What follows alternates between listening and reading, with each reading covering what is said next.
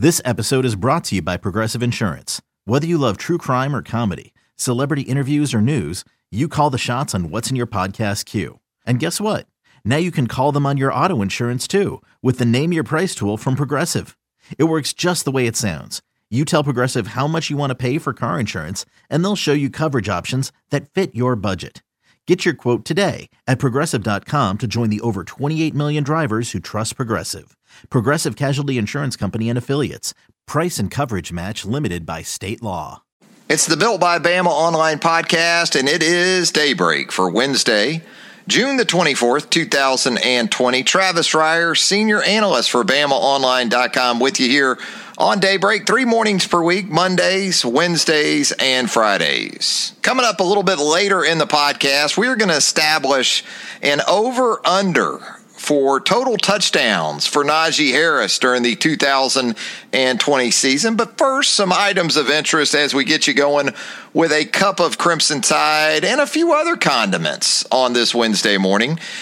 You ought to be happy if you're a baseball fan, I guess. Look, it's going to be a 60-game Major League Baseball regular season in 2020, but at this point, you'll take it. And I know there's a lot of those, just go ahead and cancel the season. At this point, what's the purpose? The owners and players, once again, have tested the very last nerve of even the most loyal and ardent Major League Baseball fans. But you're going to have Major League Baseball starting in essentially a month's time.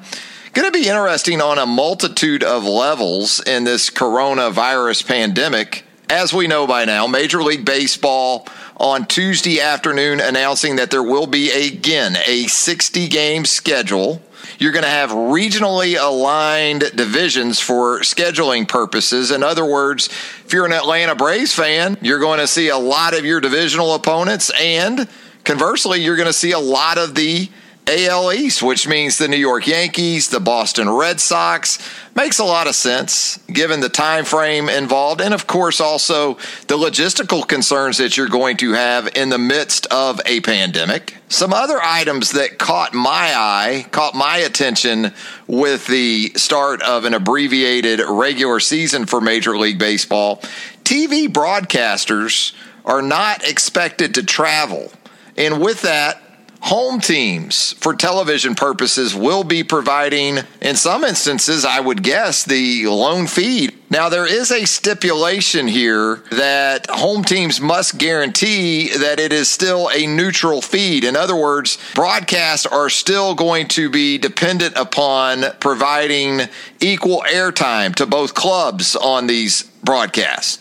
Now, apparently, radio broadcasters are going to be permitted to travel and attend road games. Also, spitting will be prohibited at all times. Hard to think about baseball in general with no spitting, right? I mean, you got sunflower seeds. Even if you have a ban on smokeless tobacco or things like that, you still going to have a hard time, I would think, sort of policing that provision. So again, for as much as you will hear folks talk about how they don't have any interest in the sport, when July 23rd or July 24th rolls around and you've got Major League Baseball to consume, you're going to be watching. You're going to be watching Major League Baseball in a month's time. Also, in some good news on Tuesday, how about Roman Harper, the former University of Alabama standout, going to go into the New Orleans Saints Hall of Fame? Very much deserved for Roman Harper. Spent 9 seasons down in New Orleans with the Saints. Had a couple of seasons also in the NFC South with the rival Carolina Panthers. Not a rival, I guess, to the extent certainly of the Atlanta Falcons, but a divisional foe nonetheless. Roman and really that entire 2005 defense, a real favorite of mine. Looking back over the last 12, 15 years of Alabama football, that seems to be the one team, and specifically the one unit, that has never gotten quite the praise, the recognition that it deserves. When you look at that 2005 defense, and I've written about it on BamaOnline.com, we've talked about it here on the podcast, boy, you can go around that unit. You can start up front. You had, guys in that defensive line sort of a younger Wallace Gilberry up there? How about Mark Anderson at the defensive end position? How about those linebackers in 2005? You had guys like Freddie Roach, now back at his alma mater as the defensive line coach for the Alabama Crimson Tide. DeMeco Ryans, as good of a linebacker there in the mid-aughts as college football would see. He, too, in the coaching industry now at the NFL level. And that secondary sort of led there by Roman Harper, Anthony Madison at the corner position, Ramsey Robinson at a corner position. You had some safeties and Jeffrey Dukes, Charlie Peppra, and of course Roman Harper. 4 of those 5 guys went on to cash National Football League checks. Really, really good defense that, again, has just never gotten its due credit, I don't think. But can't be happier for Roman Harper, who it's been a big week for Roman, right? Who will reportedly join the SEC Nation crew on the SEC Network. Pretty good run here for Roman Harper, and again, very much deserved for one of the all-time greats, both at the University of Alabama and also now getting his rewards with the New Orleans Saints. Speaking of Alabama safeties, are you starting to get that itch to see some of these newcomers? We were robbed of that opportunity back in the spring. We were supposed to get a glimpse of those 13 early enrollees, and so many of those guys on the defensive side of the football. Perhaps not so much at the safety position because Brian Branch, Christian Story, and also Malachi Moore, between those 3 guys, you're interested to see what type of impact they might make for this 2020 secondary, but certainly at the linebacker level with all those outside linebackers, a couple of inside linebackers that have a chance to at least factor into the competition from a depth perspective, but on the outside, the opportunity very much there to make an impact very, very early on. Over on the offensive side of the ball, the anticipated debut of Bryce Young at the quarterback position. And, we talk about these guys a lot of times in terms of their ability to jump into competitions for starting jobs. But with the uncertainty that is this COVID-19 situation, depth as much as ever will be on display in college football because you may not know week to week who exactly you have available. So in a lot of situations, you could be looking at 1A, 1B, 1C type of starters. And that may be the case even at quarterback. Even if Mac Jones is the guy to open the season, you're still going to want to have Bryce Young as ready as he possibly can be. And that won't be any different pretty much across the roster. One of the mistakes we make, though, is that we get so hyped up about these newcomers, we don't give enough attention to some of the guys going into their second year in the program, some redshirt freshmen, some true sophomores. In the latest roster countdown that I published there on BamaOnline.com here in the last couple of days, Shane Lee started all 13 games at middle linebacker in 2019, of course, with Dylan Moses out for the season with the knee injury. And I still don't think we've probably given Shane Lee enough credit. We picked apart Shane Lee's performance for sure in 2019. But again, in doing the research on Shane Lee in a retrospective sort of viewpoint, as I pointed out there on the roster countdown, Shane Lee in 2019 exceeded Mack Wilson's 2018 performance in pretty much every statistical category of linebacker play, whether you want to talk about tackles, whether you want to talk about tackles for loss, sacks, forced fumbles. Shane Lee got the nod in all of those categories, and he did it in 2 fewer games than Mack Wilson played in 2018. All right, so let's get to a break, and coming up next, we're going to give you an over-under for total touchdowns for senior running back Najee Harris in the 2020 season. It's a little tough, still a little tough because we're still trying to figure out exactly how many games Alabama's going to play in 2020. Is it going to be a full 12-game regular season? We obviously hope that's the case. And even if it is there an SEC championship game performance on this team's horizon? Is there another trip to the college football playoff, a return to the college football playoff?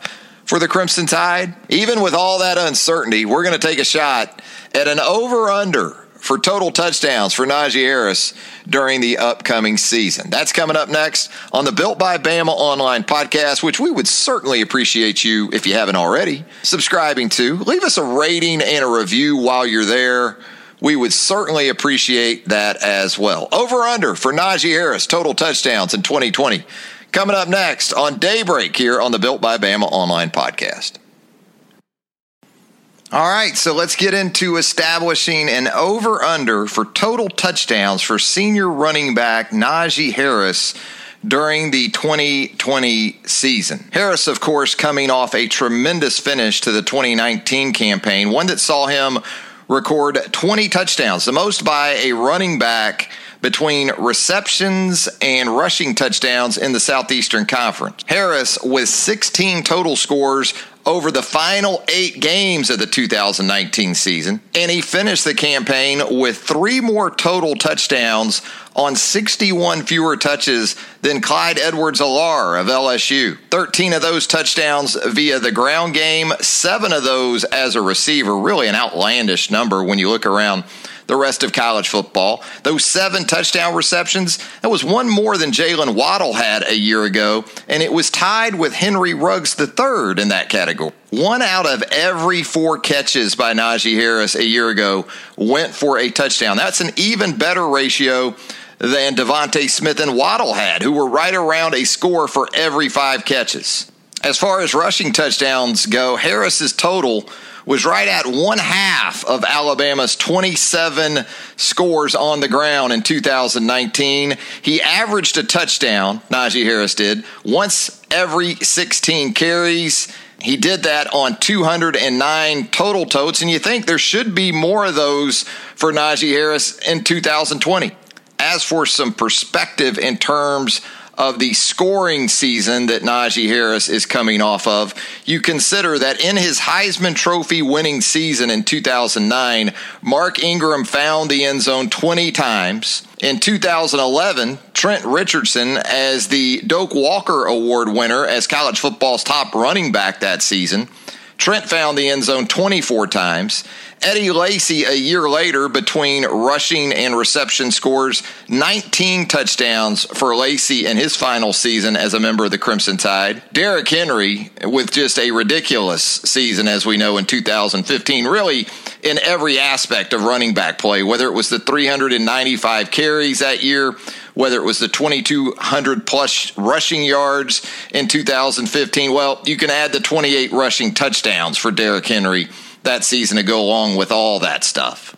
And in terms of touch per touchdown ratio, Josh Jacobs a couple of seasons ago, 14 touchdowns on 140 touches, which tells you once every 10 times Josh Jacobs touched the football on offense in 2018, he made his way into the end zone. As far as scoring production that Alabama will be looking to replace in 2020, well, you can start with Jerry Jeudy and Henry Ruggs III. Right there between those 2 players, you're talking about 18 offensive scores in total.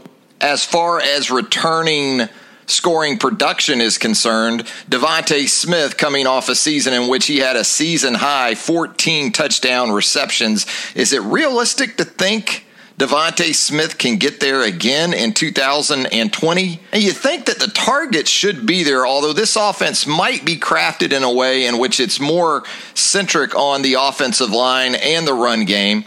Either way, that's still a very big number to consider when you think that Amari Cooper and the fact that he needed 124 catches in 2014 to get to 16 touchdown receptions. The expectation will certainly be for Jalen Waddle to reach double-digit offensive touchdowns in 2020. Again, he had those 6 touchdown receptions in 2019, but with Jeudy moving on, Henry Ruggs III moving on, Waddle will be a much more featured option, not just in the passing game, but in some ways in which you can line him up in some different spots, hand him the football if you want to. A lot of different things you're going to be able to do with Jalen Waddle in 2020. Waddle heads into his junior season averaging an offensive score once every 6 times he touches the football. So if you think that he gets 60 touches in 2020, well, he should get to 10 fairly easily on the offensive side of the ball. Even with the big projections, though, for Smith and Waddle, you're still going to have some ground to make up in terms of scoring production. You look at the quarterback position, and if it's Mac Jones who starts the season behind center for the Crimson Tide, well, you're not going to expect a lot of rushing touchdown production from the redshirt junior. Now, touchdowns accounted for, that's another thing entirely. When you just talk about passing touchdowns and maybe a rushing touchdown or two sprinkled in, that's a different discussion. But we're talking about actually finding the end zone himself. So some other candidates that you factor into this mix, maybe you look at the rising wide receivers. I think you have to. I think you have to look at John Mechie. I think you have to think about the possibility of maybe one of these three true freshmen, if not more of these, one of these three true freshmen making an impact in that regard. Miller Forristall at the tight end position on a relatively low catch count in 2019 still managed to find the end zone 4 times, and that was with missing the entire month of November due to injury. Maybe you consider the mobility of Bryce Young in some situations as well because of what he can do with his legs. And of course, you're going to look at some of the complementary cast around Najee Harris in the running back room. Maybe Brian Robinson gives you more in the scoring production area in 2020, but UA pretty much went with Najee Harris in short yardage and goal line situations a year ago as the season progressed. There is also the potential for big play production as both a runner and a receiver, assuming Trey Sanders is back to his previous health. As you know by listening to this podcast, I'm a big fan of Keelan Robinson, the second-year running back, diminutive in size, but runs extremely hard, and showed you a year ago, on occasion, when given the chance, he possesses that explosiveness that can get him into the end zone at a pretty high frequency. There are a trio of freshmen also at the running back position: Jace McClellan, Roydell Williams, Kyle Edwards. Perhaps one or more of those three pick up some of the rushing slack from Najee Harris. You know, I tend to go conservative on these over-unders. And when you think about the potential for duplicating 20 offensive scores in 2020 for Najee Harris, doesn't seem all that likely. Well, if you dive a little deeper and you consider, again, how this offense may present itself, especially early in the season with the quarterback transition, with the effort to identify additional threats at the wide receiver spot, with the understanding that a real strength of this team will be that offensive line, why not think that Najee Harris can get to 20 once again in 2020? After all, you are going to have to replace in some form or fashion at least some of those 17 touchdown receptions that Judy and Ruggs gave you a year ago. So it's not totally out of the realm of possibility that Najee Harris could see his touchdown reception numbers from a year ago go up even a notch or two. And if he is truly the feature back in 2020, which would seem to indicate that his carry total would be in excess of the 209 he got a year ago, who's to say 15, 16, 17 rushing touchdowns during the upcoming season are totally out of whack? So with those thoughts in mind, I'm actually going to go a hook above Najee Harris's touchdown total from a year ago. I'm going to set it at 20.5. What do you got? Over or under? That's going to do it for a Wednesday edition of Daybreak here on the Built by Bama online podcast. Travis Schreier thanking you once again for joining us. Have a great rest of your Wednesday, everybody.